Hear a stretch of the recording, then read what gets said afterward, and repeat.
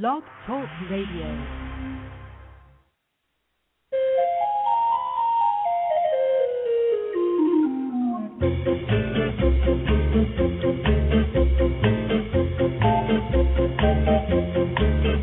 Good morning, everyone, and welcome to the Pet Place Radio Show.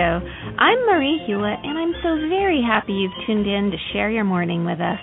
As you know, we try to cover all animal topics on this program, but probably the most important is the topic of responsible pet ownership.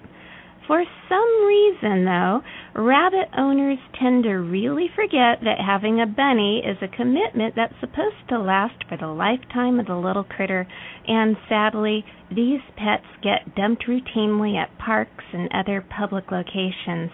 Long Beach City College is currently at a crisis level with the number of rabbits that have been dumped on campus. In just a moment, college rep and animal advocate Donna Prindle will be giving us the scoop on what's going on there and how you can help. Then a little later in our program, author Nick Sacco will release a few tidbits about his book, In Heaven, Kittens Play. So settle in and call your pets over while we get set for a brand new edition of the Pet Place Radio Show following a very quick station message here on AM 1260.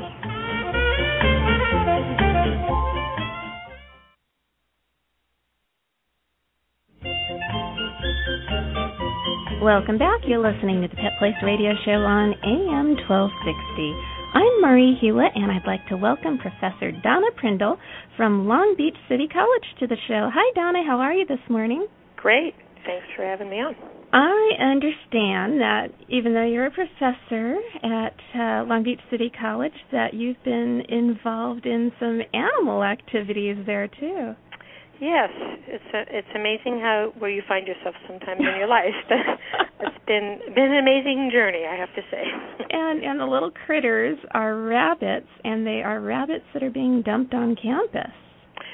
Yes, I've been teaching here for 30 years, and we've always had rabbits on campus. They're all domesticated animals. People, for some reason, felt it was okay to drop their pets off here, especially after Easter. We'd have a influx of rabbits, and you know they don't survive very well out here because it's it's very territorial. They're pets. Wild bunnies. They're waiting for their people to come pick them up. Sometimes it's really heartbreaking. Gosh, that's so terrible. You know, every year I remind everybody, don't get one of those cute little baby bunnies at Easter for your kids unless you're truly prepared to make it a member of your family for the lifetime of that pet. For 10 years at least, yeah. And nobody listens because every year the cycle repeats itself. And I understand that last year you had over 300 rabbits running around on campus? Yes, it was growing.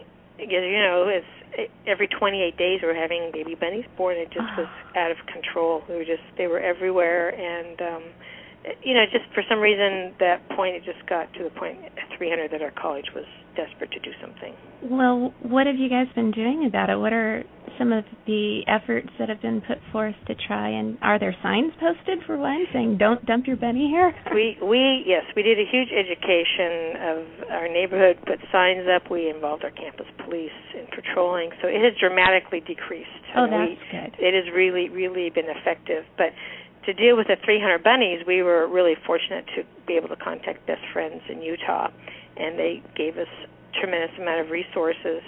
And happened to be a graduate from the University of Western University School of Veterinary Medicine was interning there, and she heard about it, and she contacted her university, and we formed this partnership with them, and they showed up with a portable, like a motorhome to do surgeries, brought their students. We had a couple big spay-neuter days, and we spay and neutered almost 100% of our rabbits. Oh, that's wonderful. Now, how are you able to capture all those bunnies? I know that a lot of the bunny rescue people I know have difficulty sometimes making sure they have all the bunnies, and of course if you have a few that you miss, then you have more bunnies.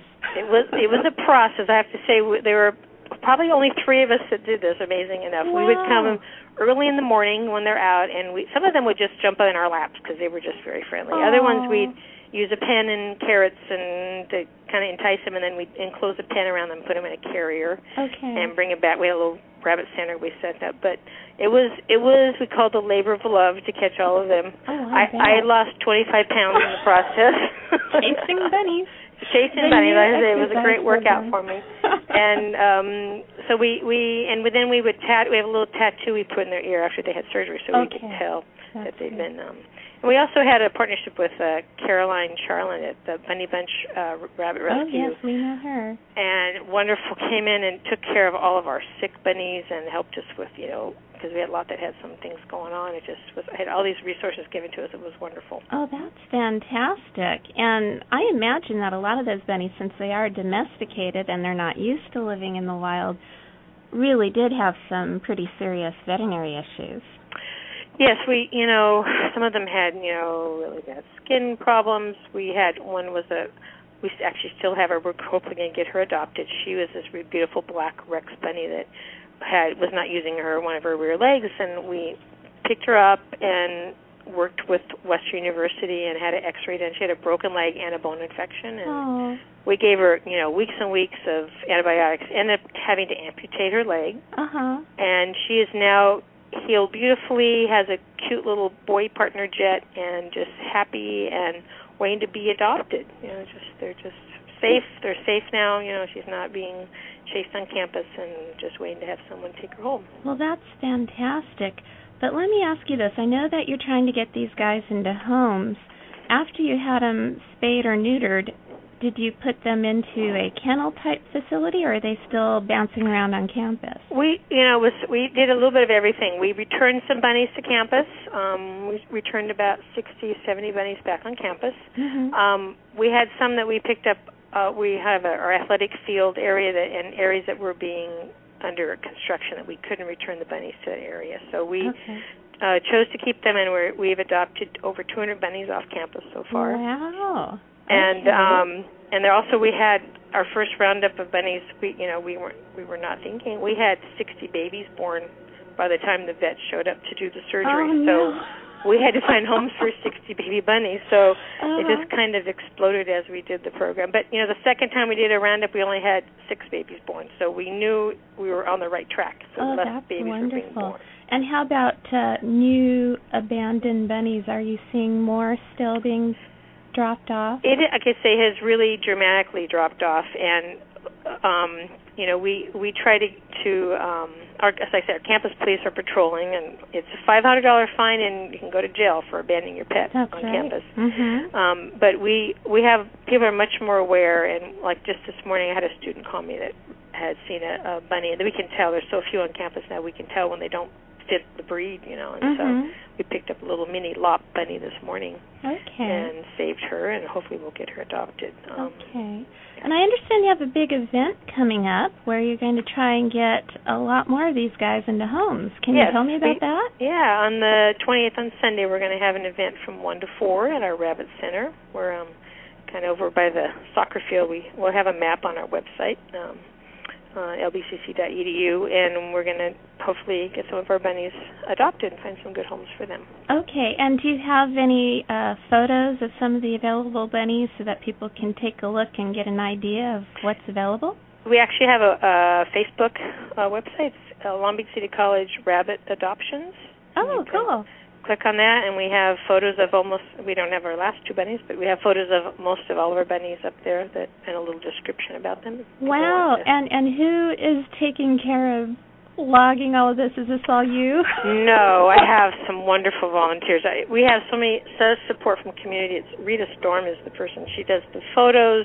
I called this morning. She ran and grabbed the bunny because I was in class. She went and got the bunny for me. She runs them to the vet for me, and we have, another woman, Melinda Brinkley, who just lives across the street from the college and joined us the very first day, comes every day and works with me. We have students that show up. We have had, student groups like the Campfire come in. So it's been a real community effort, and it's interesting to have met so many wonderful people doing this program. Wonderful, yes. And if somebody wants to adopt a bunny, what's the process? If they come, it was Sunday the 28th? Right. Okay. If they come on the 28th, what's the process? We have a little application form we'll have them fill out just to kind of give us information about how they have things set up. We want to make sure it's a good fit for the person and the rabbit, and make sure they understand what's involved, taking care of a rabbit. They're going to make sure they have their place ready to go. Okay. And we have some handouts we give them on, food and recommended, housing for them, and that's the process we go through, and we'll just talk to them about what's So you give them some advice, too. You don't just set them out, and Absolutely. say, give it a try and see what happens. Yeah, no, that's how we end up having them on campus, I think. People just go buy a rabbit and they don't know what's involved. So you tell them how to bunny-proof a room in the house to make sure there's no exposed wires, and talk about how they always have to chew on things because their teeth are always growing. So and about, you need to trim their nails, and, just what's important about their diet, and just, so that the rabbit will be healthy and that they'll be happy with their money. Do you hope to eventually have all of the animals placed in homes, or do you plan on always having a few running around campus? We're just kind of letting nature take its course. We've returned, like I said, a percent of the rabbits out there.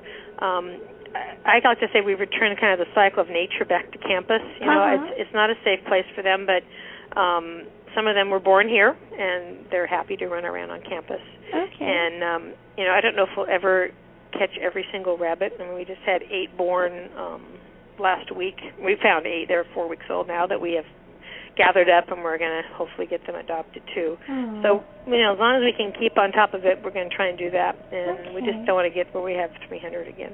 What's been your favorite success story or adoption story so far while you've been involved with this? Let's see.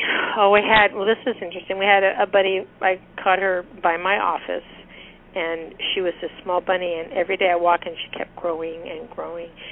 Besides, she's part Flemish giant. Pretty soon we had to put in this big pen, and she was the sweetest bunny, and she was such a big bunny, it was hard to find someone to adopt her. So we finally got in contact with this great rescue in Colorado. It's called Dream Power. And they took 15 of our bunnies, and I just found out that her name is Angel. She just got adopted by a girl who's been wanting a bunny for many, many years. So I was so happy that she is now in a loving home. Happy ending. That's happy right. ending. And believe it or not, my volunteers drove the bunnies to Best Friends for us, and then in Utah? Yes, and Best Friends drove them to Colorado for us. So we have so much help. It's just we couldn't do it without the people helping us. Well, it sounds like the community is really behind you. How about the faculty and the students? Yeah, we talk about was the most successful. We have a task force, and it was the first time we think that we've combined every aspect of the college and done something together. It's usually we don't have the same same agenda, but we had a committee of our administration, faculty, staff, grounds, campus police, students, and we all worked on this project together and had this great outcome. So we're very excited that we're able to do that. That is so wonderful. Donna, you really have your hands full, and I hope that the public rallies around you and comes to your event and gets these guys adopted. So keep me posted on the progress, and thanks for being on the show today. Thanks for having me. We need to take a quick station break now, but don't go away. We'll be right back on the Pet Place Radio Show here on AM 1260.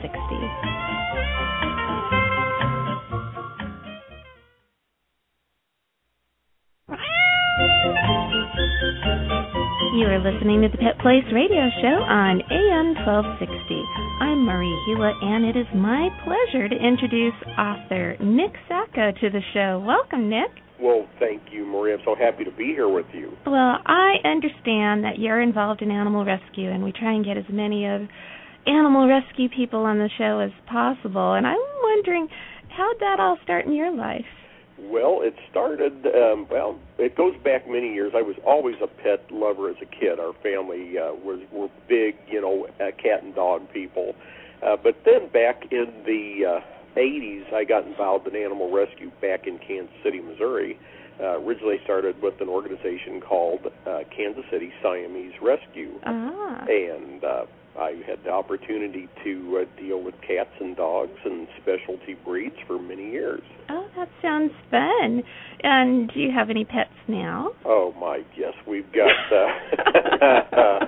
we have 3 dogs. We have a Cocker, we have a Great Dane, we have a German Shepherd. Mm-hmm. Every pet is a rescue, by the way. Yeah, I was wondering about that. And then we have 4 cats, and we have 2 Seal Point Siamese, and we have 2 new kittens we just adopted from our local Western Arizona Humane Society. We have an all-black little girl named Penelope, and her brother, a little tiger-striped tabby by the name of Puma. My very first cat's name was Puma. She was a little Burmese cat, and she was my absolute best friend. I used to dress her up in doll clothes and push her around in a doll stroller, and she hated that. But she'd put up with it, and she'd just give me this, look of death, like I will get you someday. When you're sleeping. They're great. Yeah, They're just wonderful. They sure are. And they have inspired you to write a book called In Heaven, Kittens Play. That's right. Can you give away any of the secrets, or are you wanting the listeners to read it? Well, the book came about, I was very involved in rescue, and it's so hard to lose a pet, even a pet that you're fostering it. And it happens, though, and I was just, I guess, blessed to kind of have a visitation that where our pets go when they die, who waits for them, and it's a very inspiring, a very comforting book for anyone that has ever lost a pet. Wow. And I know when I read it and when my daughter read it, we were both crying our eyes out. I'm sorry. I have people who come up to me like at a book signing. They'll say, "Is this book going to make me cry?" And I'll have to tell them, "Well, probably so." But you had some really positive things in it, and you introduced a character called the Blue Angel. Mm-hmm. Can you tell our listeners a little bit about this very special character? Well, many years ago, when this all started, is we had a litter of kittens.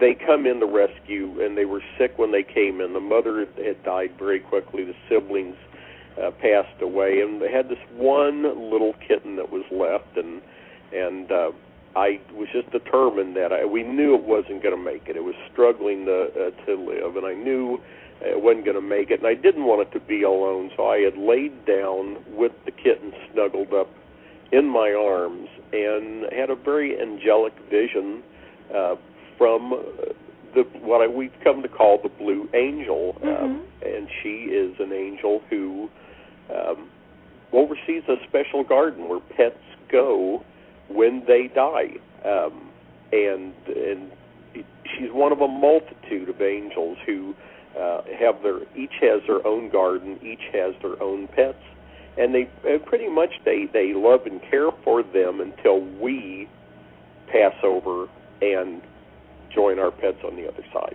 Wow.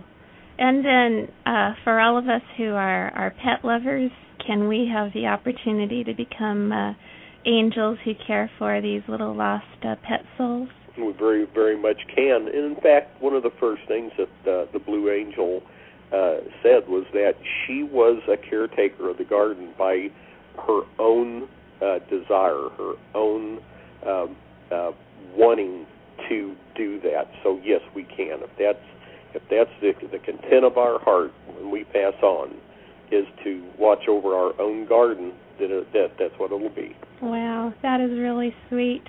And I know that in your book you have a lot of stories about a lot of little animals that came and went in your life.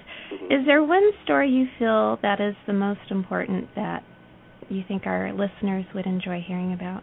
I think it's probably Thomas O'Malley. Thomas was he was just a huge, beautiful cat, a lover, and he got sick. He failed, and my late wife was such the rescue person, and she did everything she could to save him, and then he just continued to fail, and it got to where he was so bad, he was so skinny, and he was sick, and it was just a horrible scene, having known how healthy he had been.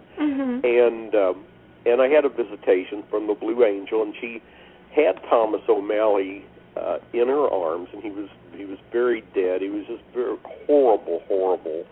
And there was actually a transformation as I watched. He went from being this sick skeleton body to this beautiful reborn creature again. I think that's one of the most inspiring stories in the book of In Heaven, Kittens Play. That's very cool. It's good to think, it's very hard when you have a pet and you see it go from a thriving young adult, watch it go through all of its life, and then see it start to fail at the end.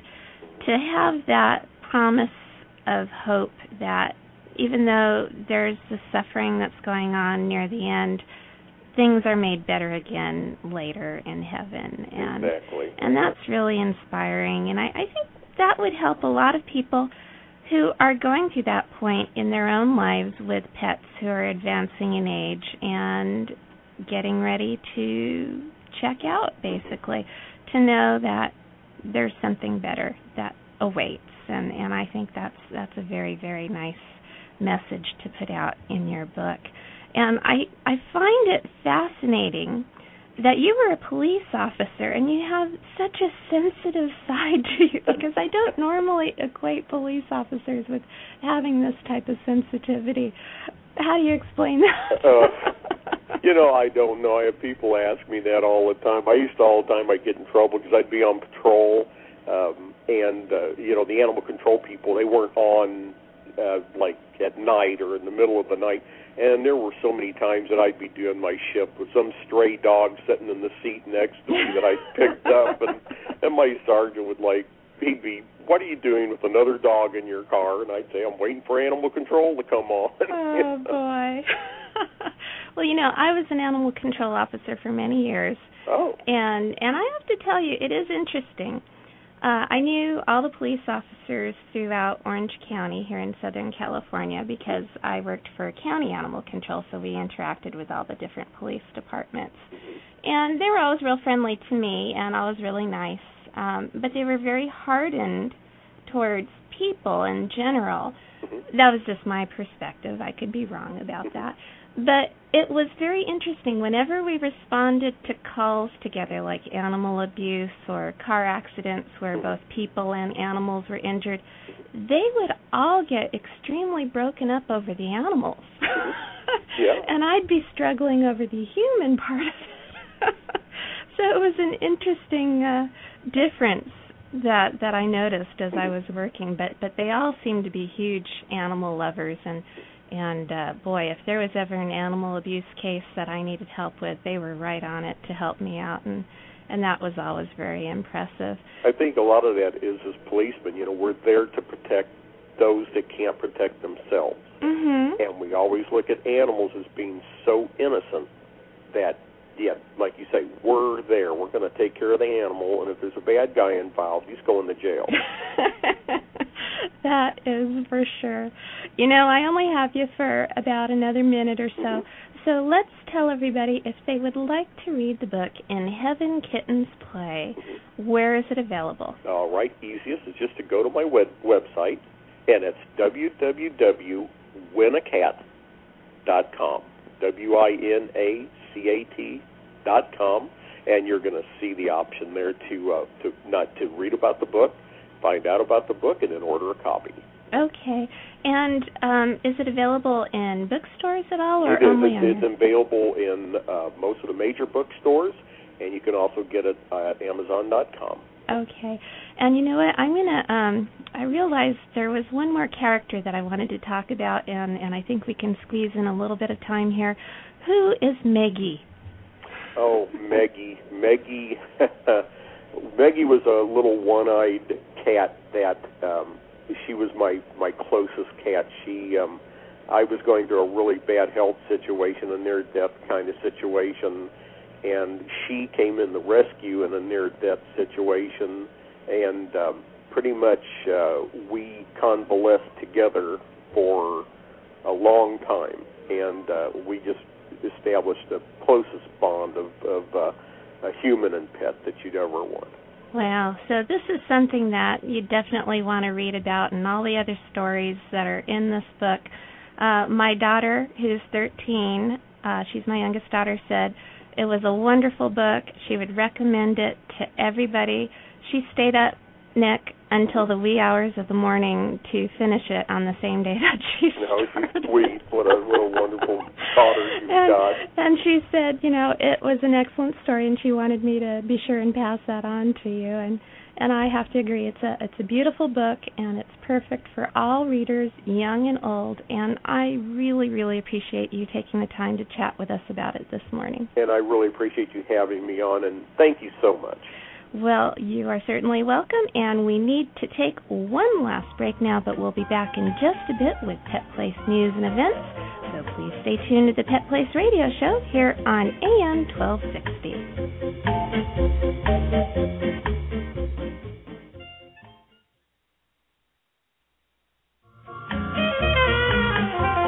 We're back on the Pet Place radio show. I'm Marie Hulett, and it's time for Pet Place news and events. Mark your calendars for the Southern California Animal Response Team's 6th Annual Pet Fair in the Park to be held at Marine Stadium in Long Beach on August 21st from 9:30 a.m. to 3 p.m. Admission is free to the public, and you've heard all the details a few weeks ago from our guest, Susan Keys, but just a reminder, this pet fair will include a Best Disaster-Ready Dog Contest, low-cost pet microchipping and vaccines, disaster preparedness information, pet products, and information on pet adoptions from local shelters and rescues who will be attending along with their adoptable critters who will try to win you over. It's going to be a great day at the harbor, but be sure and wear your sunscreen. That's all for me today. Remember, pets need love and a home, too. We'll be back next weekend here on AM 1260. I'm Marie Hulett. Please spay or neuter your pets and have a wonderful day.